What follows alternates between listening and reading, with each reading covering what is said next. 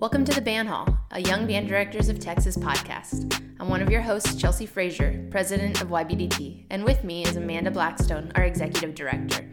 YBDT is a nonprofit organization for young band directors in Texas.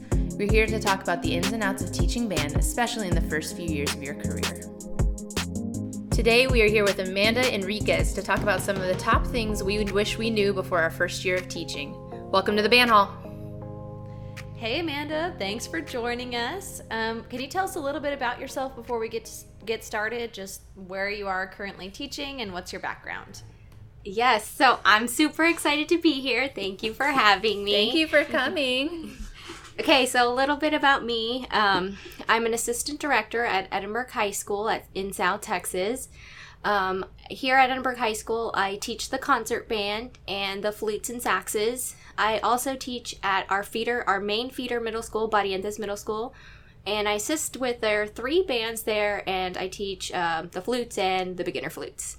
As far as school, I got my undergrad at Texas A&M Kingsville in music education and flute performance, and then I went on to Texas Tech to get my master's in flute performance, and so which is where we met. Yeah. Yeah. That's exciting. We keep managing to find Texas Tech people. We're all gravitating toward each other. Yep. Which is cute because best people. I agree. So it sounds like your day is full of flute, which I love. You know what? Everyone maybe talks about moving up or changing jobs, and high school is busy, right? Long hours.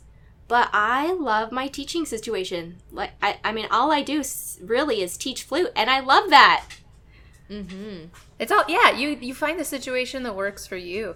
That's so good that you love your schedule. Well, this is my 7th year teaching, and it's my 7th year here. Oh, you've been there the whole time? Mm-hmm. Yeah. Nice. All right, well, everyone, today we're going to be talking about some of the things that we wish we knew before our first year teaching. And it's simply that, just random things that each of us have come up with, wishing that we knew a little bit more about, or that someone told us, or we learned it in college or whatever, before we walked in the band hall for the first time as a director. So we each came up with a little list. We'll kind of go in between all of us. I guess I'll start. I wish someone told me how crazy in-depth reeds get. Just dealing with reeds, adjusting reeds, and I teach a beginning double reed class, so it's a whole new universe that I have been introduced to. And even single reeds, how much of a difference they can make. Let's talk about strength. When I walked into my first year, I knew the basics. You should probably have these kids on this strength, and make sure it's placed here, and don't even look at double reeds. That's basically all I knew. So everything I've learned then, every time I meet a single or double reed player, I'm just picking their brain about, okay, if I need to adjust something, can I do this? If I do this, am I going to ruin it? Is this a reed problem or a kid problem or a horn problem? I don't know. What do you guys? It's all three. It's all middle school. It's all 3. I don't know. You're both flute players, so do you have the same anxiety over reeds that I have? Well, I just stay away from them, to be honest. Amen. No, luckily, I haven't had too much trouble. My students are, I teach mostly at the high school with the saxophones, and so they're pretty self-sufficient. They've been taught well, but I recently inherited the double reed section here at the high school, so there's going to be a learning curve. Yeah. Here's, as a person that has been learning on the fly for the last 7 years about these things, I grabbed a whole bunch of junk reeds, or reeds that didn't work anymore, and I just practiced scraping them, and I ruined quite a few. And I still ruin quite a few. But there was a really great clinic that the vocal majority people did. You should check that one out. I've been looking at that. TMEA. They did stuff with a nail file, and it blew my mind. Blew my mind in the best way. But it's a whole nother world that I wish I knew a little bit more about. Amanda, do you have other Amanda. We have double Amanda today. Yeah, So. I think you're going to have to call me Blackstone on this Okay, episode. all right. Yeah, well, that ties in a little bit to one of the ones that I put on my list, which is just, like you said, as a flute player, I wish that I had had one very strong secondary getting out of college, because flute is not the same. Like, it has no cousin in the band. Like, it really doesn't. And I mean, you could, depending on who you talk to, they could say, oh, well, you know, the oral cavity being open is very similar to how, like, trombones have to open their jaw or whatever. And then some people might say, well, the fingerings mean it's closer to oboe and saxophone. But truthfully, as a flute player who has now taught several different beginner classes and plays the instruments all the time, there is none that even remotely feels like a flute, and it's very frustrating. It was frustrating for me, and it still is, and I wish that I had just kind of committed to having either a brass secondary that I was really, really good at, or a reed secondary that I was really, really good at, so that I could kind of have a direction to, you know, what I was most qualified to teach. In hindsight, though, I mean, like, since I didn't have that, it has worked out for the best, because I've gotten, like, a wide variety of experiences, and now I feel like I've discovered a lot about both reed instruments and brass instruments. So I think it makes me a more well-rounded band director, but it was, you know, it's still very challenging to be a flute player, middle school band director, with having to figure out everything else. And I still don't understand why clarinet is so hard, and I'm just going to say that right now.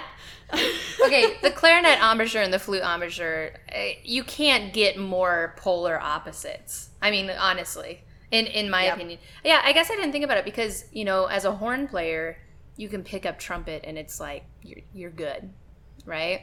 Learn 6th and 7th position for those notes, and then you're fine.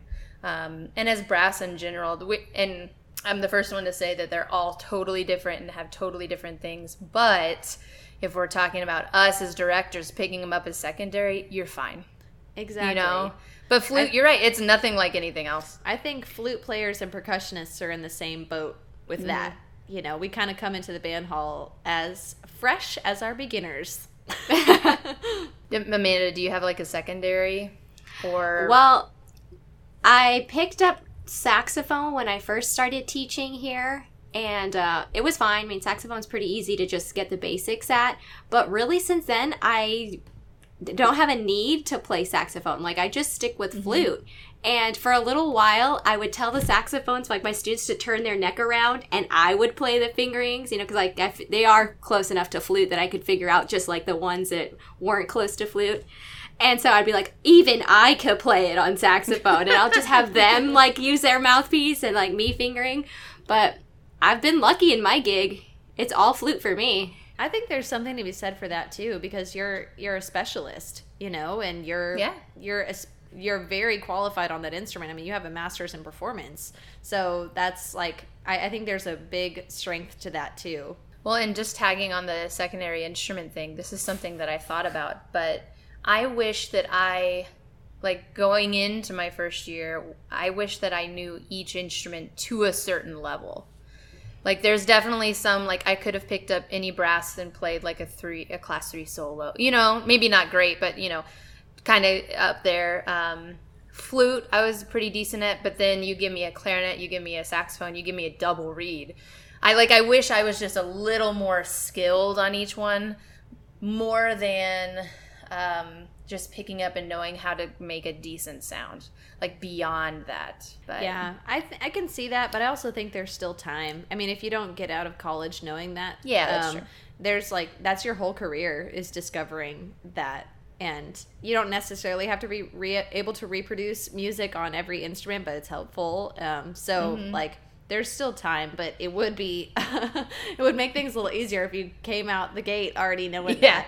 Well, I was going to say, so speaking of you've got time, I didn't really put this on my list, but it's something that, like, kind of coincides with the first one on my list, is that being a band director, or, like, being as a career, is a lifelong learning process. And I remember just, like, my first year, maybe, like, 1 through 3, like, just surviving, you know? It wasn't until like maybe my 3rd year I was like beyond the just surviving. And this is my 7th year. And I think like on my 4th and 5th, then I started kind of like getting good, being proactive, like my teaching got better, my beginner classes got better, went further.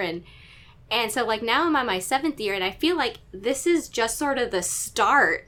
You know, I've figured out the basics. I've kind of like worked out the kinks. I'm really flexible now. Nothing phases me. So like when you say like you've got plenty of time, no, really, like being a band director, I mean, you have years to grow and learn and become successful. And that kind of leads me. So that's like the main point of like my first one is that success looks different for everyone and every program.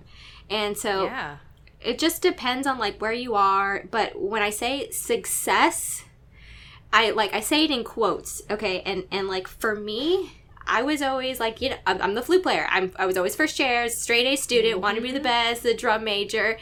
And I think it was like my 3rd year that I got the concert band. And I was actually team teaching it with the other director here.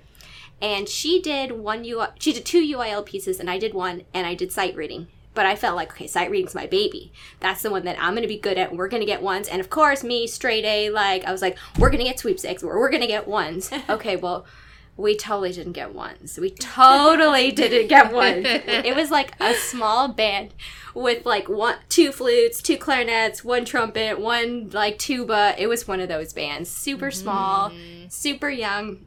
Okay, so we went to UIL contest and we got like 3 on stage, something. So definitely not 1s, okay? And then for sight reading, which was my thing, I was like, we're going to be good here. We ended up getting like straight 2s and I was devastated. And I'm like, it's so funny to me now because it was my first year doing a band and I was devastated that I got straight 2s. Like, I mean... Yeah. What first director gets sweepstakes on their first try? I mean, I'm sure there is some, but it's like, it's okay. I had the same experience. I mean, I got 2s. I don't know how many 2s or whatever my first year. And I was pretty crushed because I'm Little Miss Perfect over here. But how are you supposed to grow if you start at the top? Like, you know, and even if you get straight 1s in your first year, can you really take credit for all those 1s? Or is it really just, you know, the program and the cluster that you're in and the teaching that was already in place when you got there? Because you've only been there for a year. You know what I mean? It's like, yeah, looking back, I can totally relate to how you feel about that.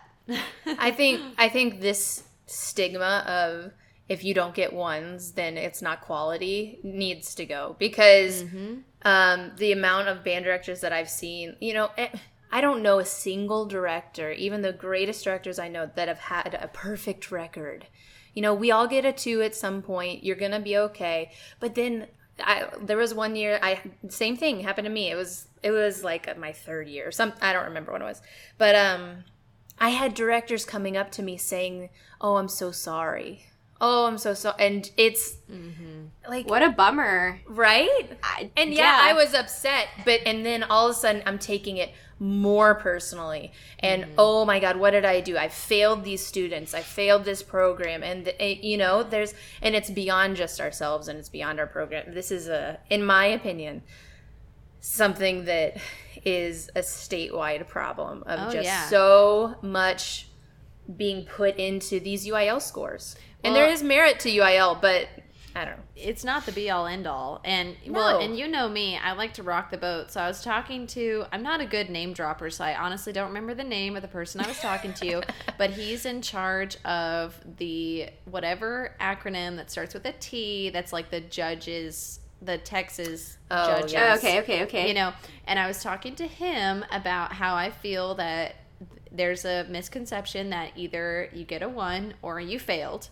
Yeah. And he was like shocked that I felt that way, and I was like, "This is not just me, okay? This is this is not what just people you. think." And he was like, "What do you think it would take to like lose that, that mentality?" And I said, "Get rid of the numbers completely." And he was like, "What?" And I was like, "Well."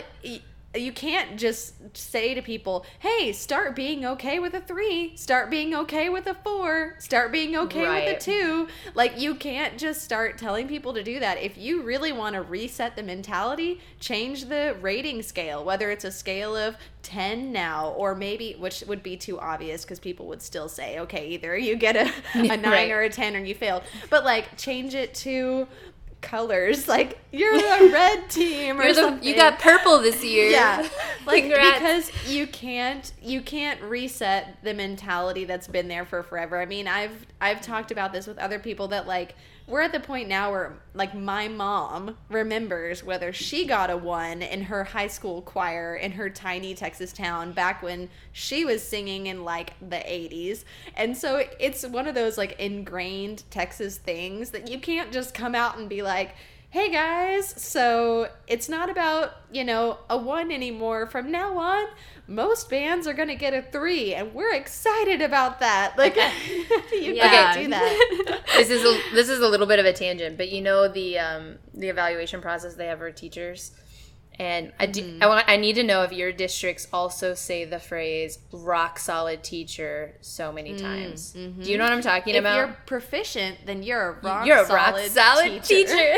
That's what that reminded me of. You've never heard that? No. Oh my God. Every time they talk about evaluations, they talk about if you get proficient, that means you're rock solid, trying to make us feel okay about it. That's what that reminded me of. Yeah.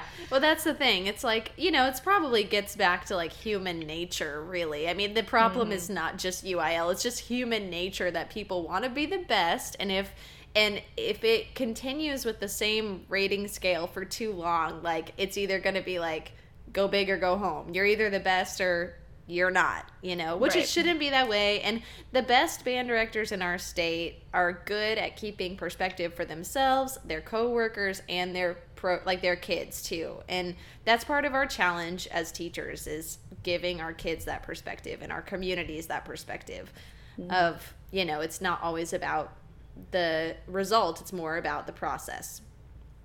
Yeah, and like, speaking to that, so, like, first year with that band, fast forward to the second year with that band, again, I was like gung-ho with that mindset, we are gonna get that big trophy, and we didn't. We got straight 1s on stage, which was a huge improvement, and we got, like, 1, 2, 2 in sight reading. And again, I mean, year 2 doing the band, I was crushed. But then, like, later looking back, I thought, well, holy cow, like, from one year to the next, we made, you know, some significant progress, like, some serious progress that, like, could maybe take a couple of years, and we did it in 1. And I think that was the success that, like, it looks different for everyone, but that was a huge win for us here at Edinburgh High School, and a huge win for my students. And so you could have told me that like, you know, it takes time, and, you know, it looks different for everyone. You could have told me that in year 1, but I wouldn't have understood it until now. And so I really wish I would have just understood that, like, to my core, because now I'm not so hard on myself. Like, oh, I didn't get straight 1s. You know, I don't beat myself about it. And it's nice. You know, I enjoy teaching more. And you should be proud of that progress. Your kids are lucky to have you because you're one of the most positive, energetic people I know. Like, and so I know that even if you felt devastated, you didn't carry that into the classroom at all. And because that's not who you are. Like, you're awesome. All right, let's go to another one.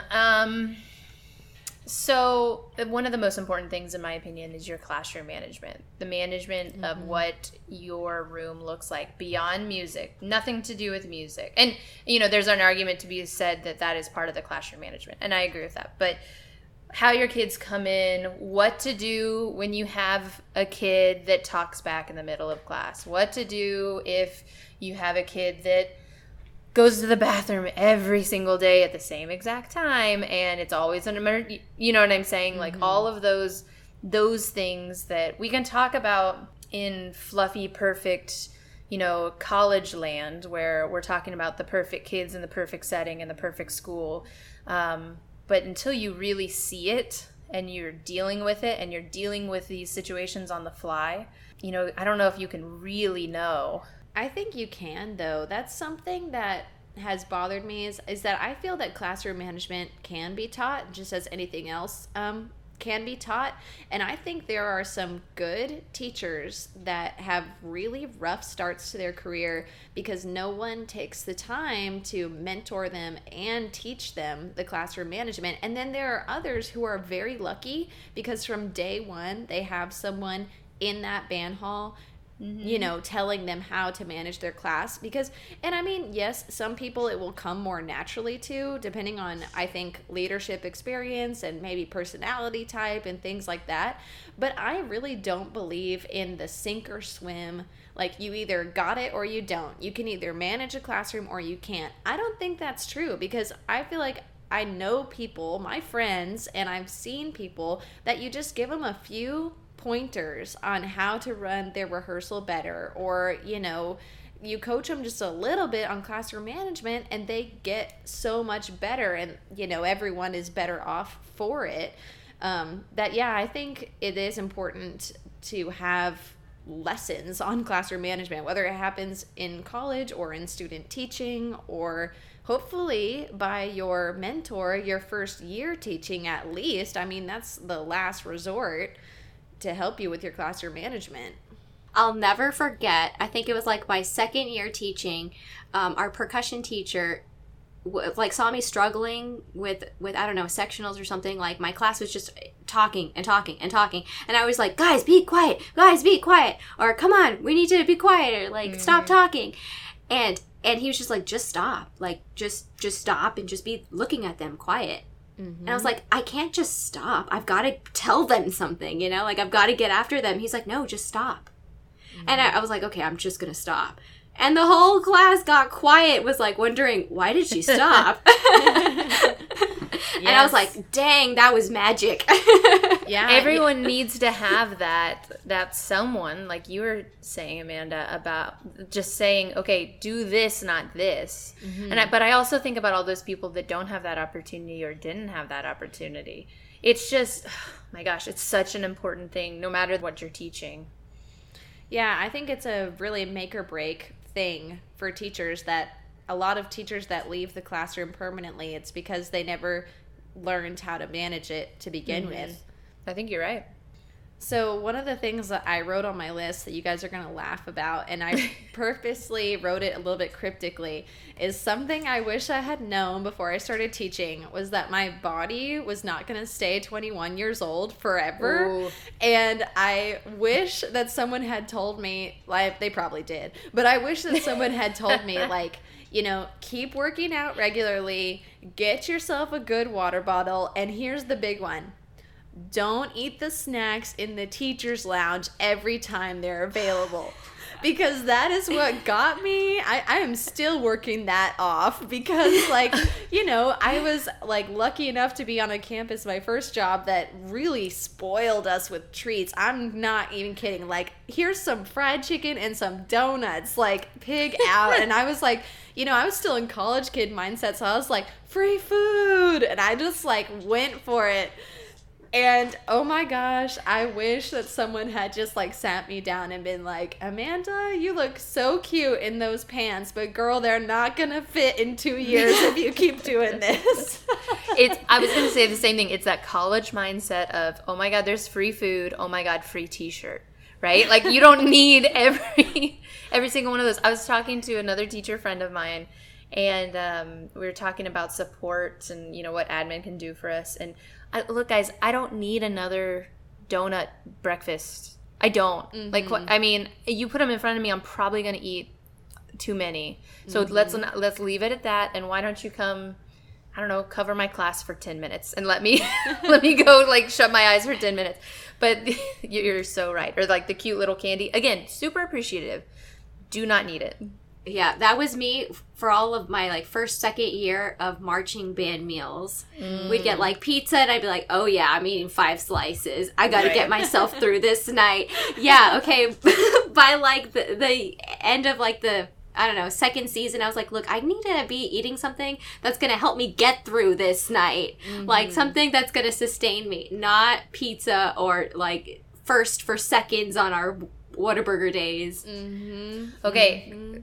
Pivoting off of this is other things about your body that start failing, like getting good shoes. I could have walked the Texas Tech campus in, $1 flip-flops for my entire college career and would have been fine. Now that I'm 30, I need some support. I need I need comfort in my shoes. I need that, get your dress pants. Make sure that they're comfortable, okay? Beta brand yoga pant dress pants if you haven't. Do you have those? I love those. Highly recommend. Highly recommend. Beta brand. They're so good. They feel like yoga pants. But like quality stuff like that, now that I'm getting older and my body is slowly betraying me, makes a huge difference. Those are my UIL pants, by the way. Those Beta brand pants, those are my UIL pants. Amanda, you need to get yourself some because they're game changers. I do. They're yoga pants, but they're dressed up or they looked and shaped like dress pants, and they're really convincing. I've thought about it several times. It's been recommended to me a lot, but the pair of black dress pants that I have right now, I really like because they have deep pockets like guys' pants. Ooh. And they're very comfortable too. They feel like sweatpants, honestly, but they look nice and they've got such deep pockets. I just can't get over it. Like, I could put my baton in that pocket. That's amazing. So spinning off the funny suggestions or things that we wish we knew, I want to say I wish I knew, and I'm sure I knew this at the time that I was in school, but you have to renew your teaching certificate every 5 years. And that was like a shock to me. Okay, because one day I got a call and they were like, I think we were having an audit or something, so they were like checking teacher certificates. And I got a call. They were like, your teaching certification has been expired for a year. And I was like, what? And they're like, yeah, you're going to have to probably go home now. And I was like, what? They send you home? So, no, they didn't actually send me home. I was able to resolve the issue. But you've got to renew your certificate every 5 years. So what happened in my case was I renewed it. So I graduated with my undergrad, and then I got certified, and then I went on for my master's. So, like, I had the certification, but then I kept on going to school. So, it wasn't actually, like, 5 years of teaching. So, of course, it wasn't on my radar. And my mentor has one of those lifelong ones that she, like, you never have to renew. So, that wasn't something we talked about. Must be nice. I know. We're too young for those. No, the same thing happened to me, I guess, 2 years ago. But I didn't realize that you had to do that. And I think it was my husband, then boyfriend, he was saying like, because we started the same year, we have to renew our certificates. And I was like, oh my god, what? Every 5 years, everybody. Yeah, I should probably get on that.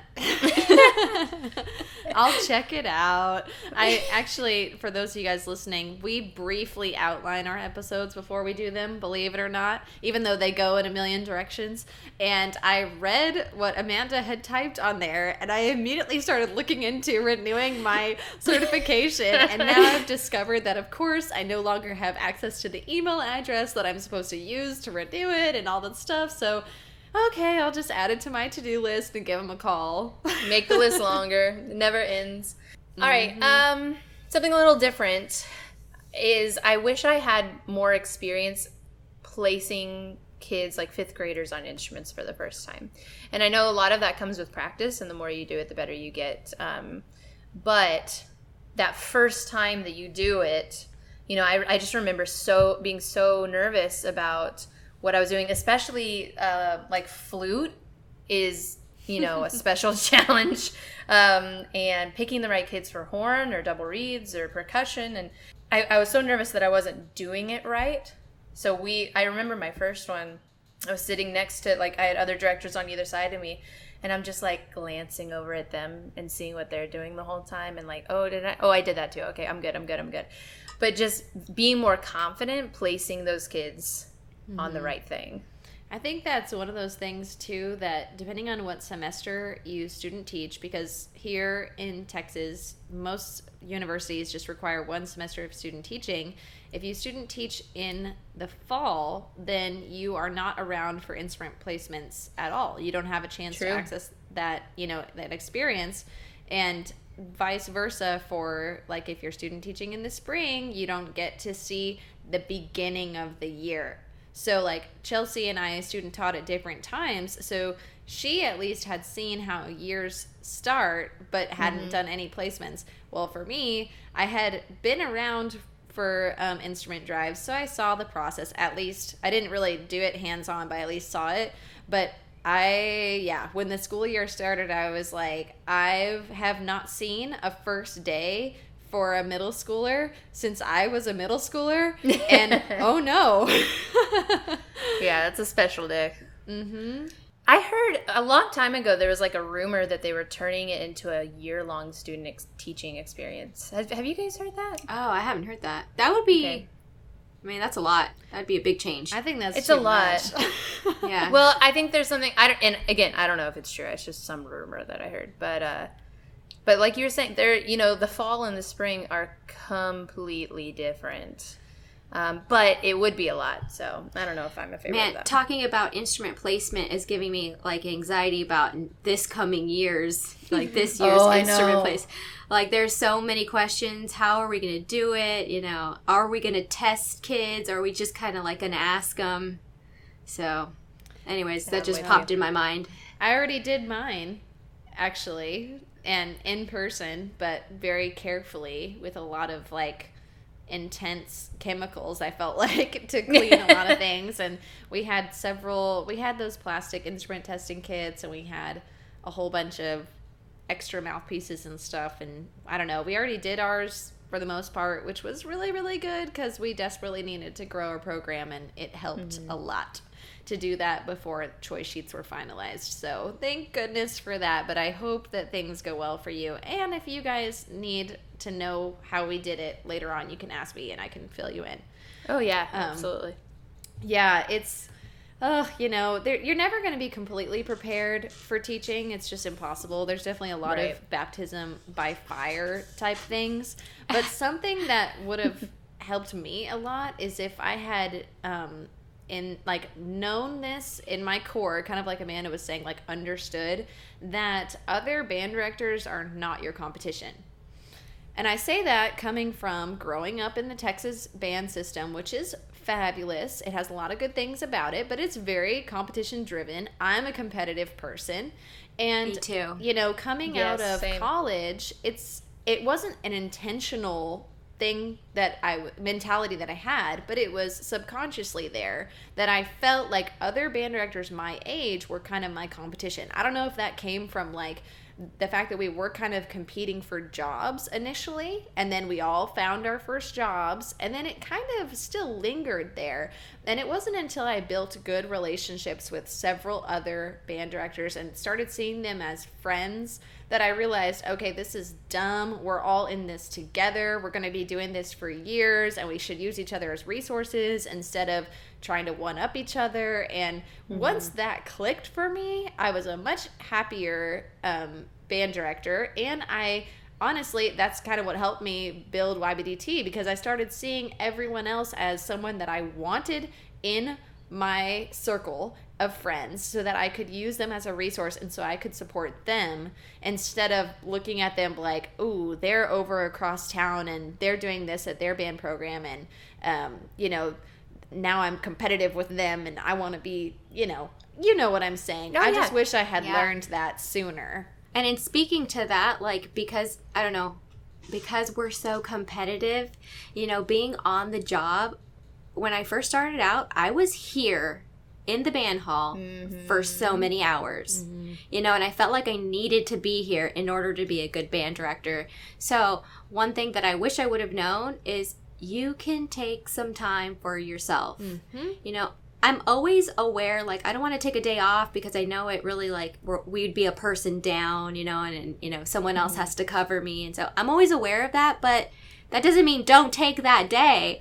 When I first started, I didn't go to the dentist like for a whole year because I was like, no, I can't go. I've got practice. But I mean, now it's like, okay, I can go to the dentist, guys. You can go to the dentist. You can go to the dentist. It's banned. It's take care of your teeth. All right. No, I'm with you. I wrote this on my list too, is I wish I had an example of what a healthy work-life balance as a band director looked like. Because I know people, I heard first year teaching, make sure you exercise, going back to that, make sure you're eating healthy. And then in my first year teaching, I'm like, well, when does anyone have time for that? I don't have time for that. I have to be at school. I have to work. I have to do this. I have to do this. I mean, and I'm sure I'm not the only one that feels that. I still feel that.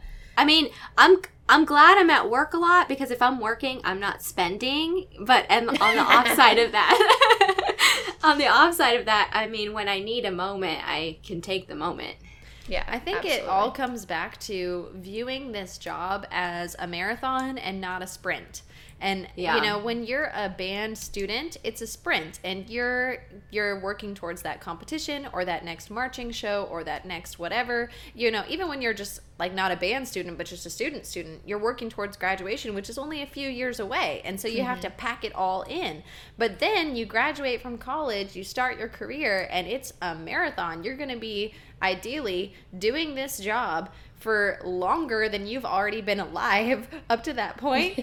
And so you have to think of it that way. And I still struggle to think long term. I'm a very short term, like, goal oriented person. But it's a marathon. It's not a sprint. And so you have to think about, how is this one, missing this one day of school, how does that compare to the next 30 years of my career? Okay, is it not going to make a dent? Cool. Then I'm going to go to the dentist. Yeah, definitely. All right, guys, everybody right now, look on your calendar and plan your next dentist appointment. We all need one. Go get your teeth cleaned. But I hate going to the dentist so I much. know. You got to do it. Put it on the list right underneath your certification, getting that renewed. Then go to the dentist. You guys are just adding things to my to-do list, and I don't like it, okay? We're going to rename this one Amanda's to-do list. Oh, gosh. Then it would have to be hours and hours long. Oh, my gosh. Well, and that's okay, going back, it's a thing. Every day I leave school and I have stuff on my to-do list, and that is okay, because our to-do list is never going to be finished, and we just need to come to terms with that. There's always going to be something to do. Yeah. And don't stress out about it. It'll be there when you come back to it. Mm-hmm. Yeah, it is okay. Take care of the urgent things and then start picking away at the other stuff. And then think about the other parts of your life, the relationships in your life, taking care of your body, taking care of your mental health. Find someone that you admire and their balance, and what that looks like. Amanda Enriquez is CrossFit Central. Okay, go check her out. She's awesome.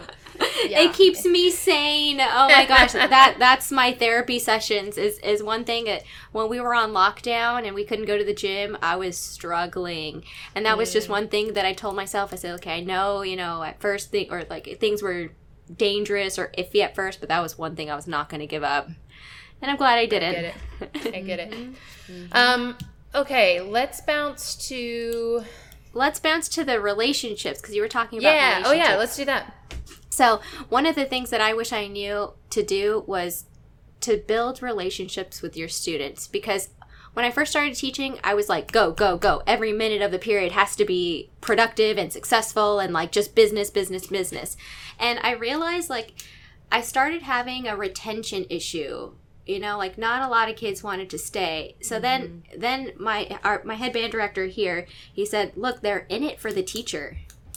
And I was like, okay, they're in it for the teacher. So then, I don't know, I started, So I started we take 5 to 8 minutes to set up every day, in a middle school class, like my beginner class. And I started just talking to them while we're setting up. Oh, how was your day? What are you guys doing? What's new in your life? And you start talking to them. They start talking back. And, you start building a little relationship with your students. And then that's when I noticed my kids started signing up for band next year. And I was kind of keeping most, if not all, of my students.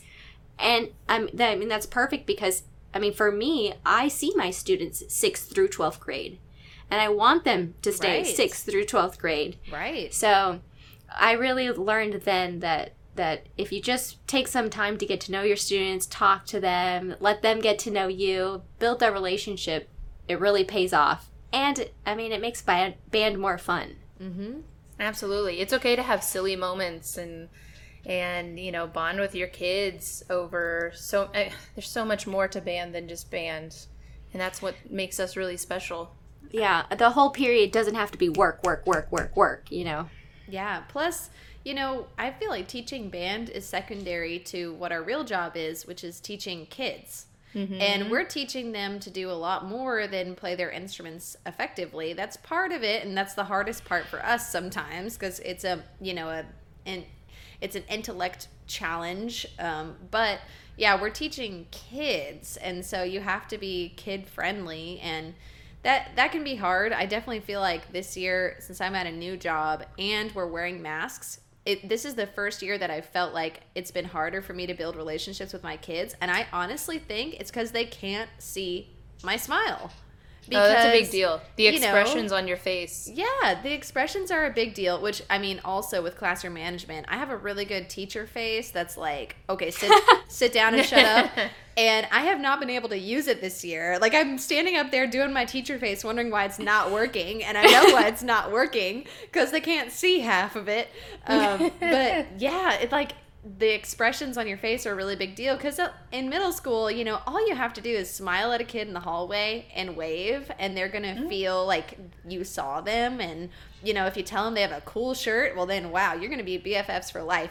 And so it's just, they can't see me smile, and so I have to try and really emote with my tone of voice and my hand gestures and things. But even then, I tend to come across as very serious, especially in my honors band class, because I'm listening so hard that I'm like probably scowling, and I need to work on that. I'm just verbalizing that. No, and these are those silly moments, those moments when you kind of get off, those moments when you're talking before class or whatever. Those are the moments that the kids remember. Those are the, you know, a lot. I was telling you guys in an exec meeting a long time ago about, it was the weirdest thing in my beginning trumpet class. I love my beginner trumpets this year. Every year, but they're like extra weird this year, and they're so funny. And we were talking, and I don't even know how it happened, but I told them that in the 90s, we had purple ketchup. I remember this story. Yeah, I told you.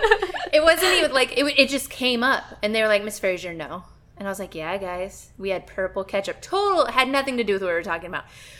It was like called Easy Squeeze, if you're not familiar with it. I think it was in green too. I've never seen this purple ketchup. Okay, I've never Google seen it. Google it. It was a thing, yeah. But I say this because, first of all, it brought me so much joy just talking about purple ketchup. But those kids have reminded me about it at least once a week since then. Because it was just a cute moment in their day. And then, like, that's the stuff they remember. Not how, you know, we worked on our articulation that day and learned what staccato was. And, like, no, they remember the purple ketchup. I don't know. Well, I think during this time, you know, like, this has been a tough time for students. And I mean, at least as far as our middle school numbers have gone down. But for me, I think I've kept almost all of my students because I had built that relationship with them last year. Right. And they know me, we talk, we don't just, it's not business. I'm someone that they can talk to about how rough it's going or how unique it is for them. And I think it's kind of like therapy for all of us involved. Oh, yeah, definitely. Okay, so this is a lot more serious than, you know, ketchup and all of that. But every student is different, and we know this, and they come from different backgrounds and have different stuff that they're dealing with. And I wish that I knew a little bit more about how to make accommodations for students with different medical conditions or different, and I can just think of, you know, random stuff that that I've encountered. Okay, yesterday I learned that one of my beginner oboe players is practically deaf in one of her ears, and I know that would have been nice to know before she was placed on oboe. Oh yeah, I agree. She's doing great. She's an awesome kid, and I would have never guessed that there was anything, you know, that was a little different with her hearing. But, you know, I've had kids that, you know, have histories of seizures, and then seeing that on their paperwork, you know, it gives me anxiety because I don't know how to deal with that. And then We've had kids that have different functional abilities and different, fingers or arms or whatever. And there's no way to really prepare for any of that.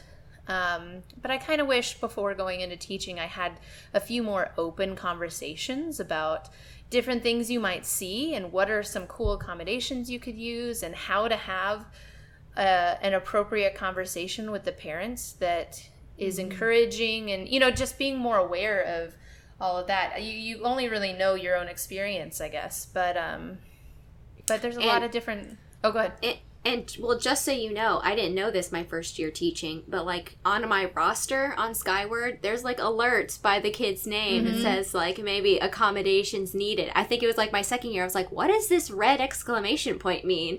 And I'm looking through it, I'm like, wow, I should have known that. Yeah, I think you're right, Chelsea, in that, there's such a long list of exceptionalities that students might have that you couldn't possibly, be prepared for all of them.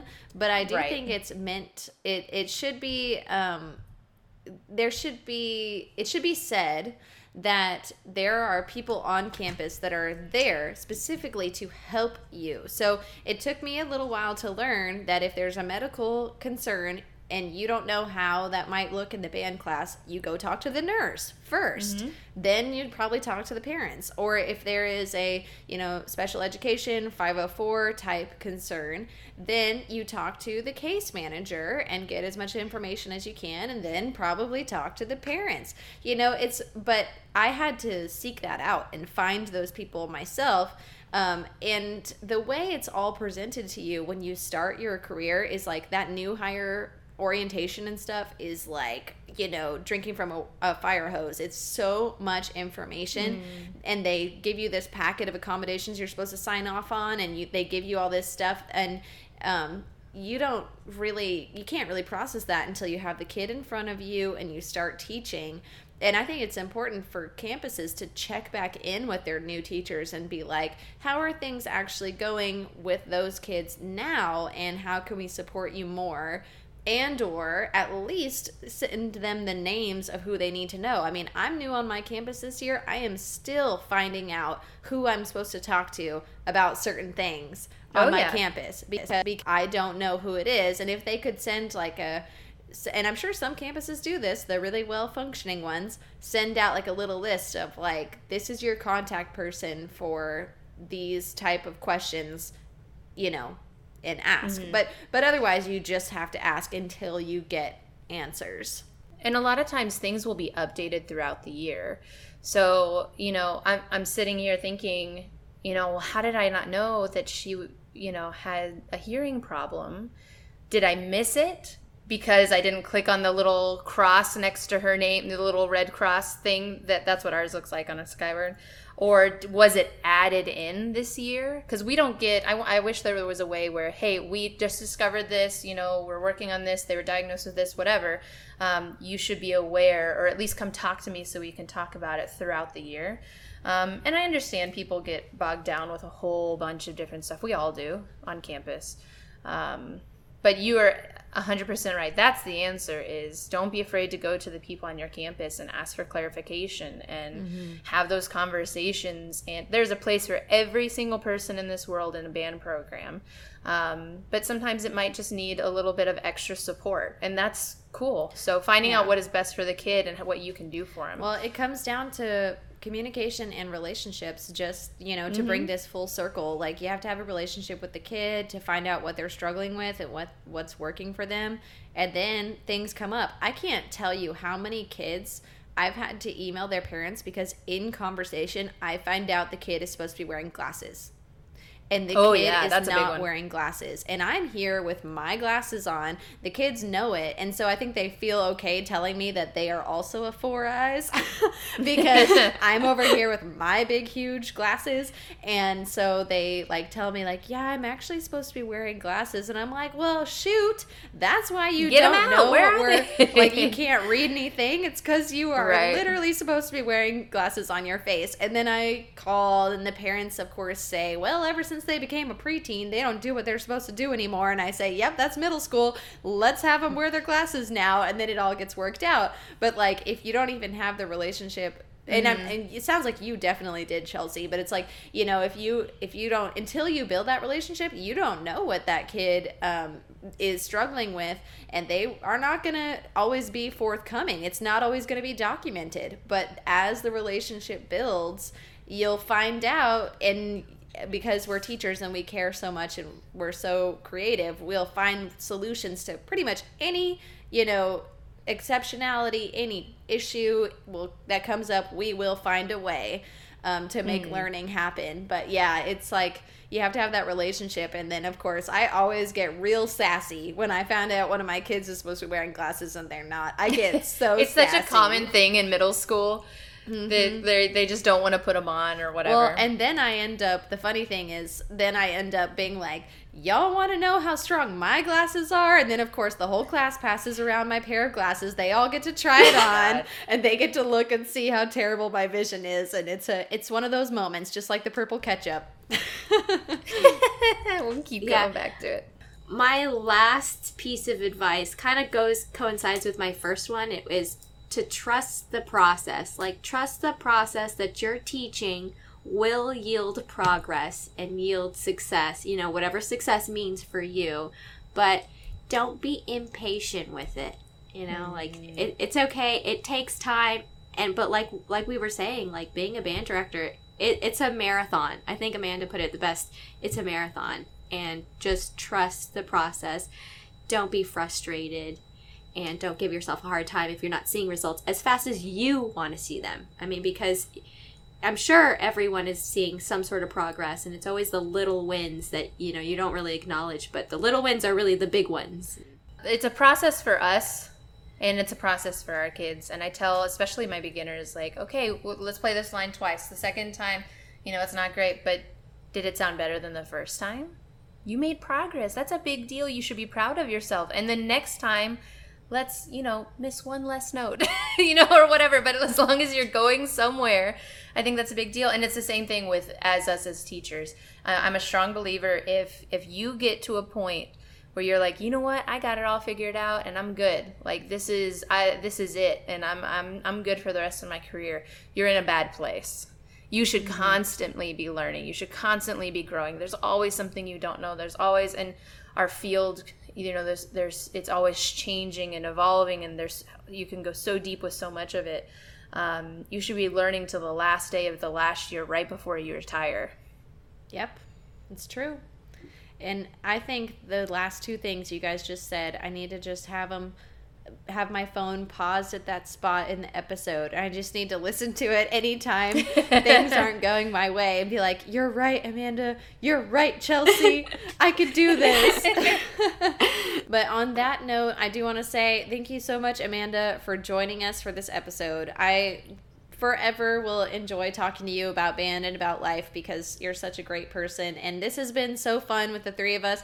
I hope that if anything, some people listening to this episode got a little bit of giggles and at least nodded their head in agreement, because I think we're all kind of in the same boat.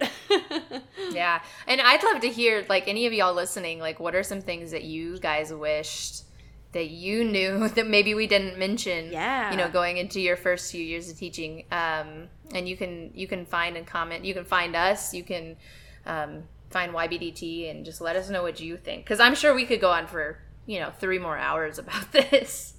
Amanda, thank you so much for joining us. It was so fun. This was so much fun. I was so happy to be part of this episode. Thank you for listening. This is The Band Hall, a YBDT podcast. Follow us on Instagram at Young Band Directors TX and find more information about joining YBDT at youngbanddirectorstx.com. Until next time.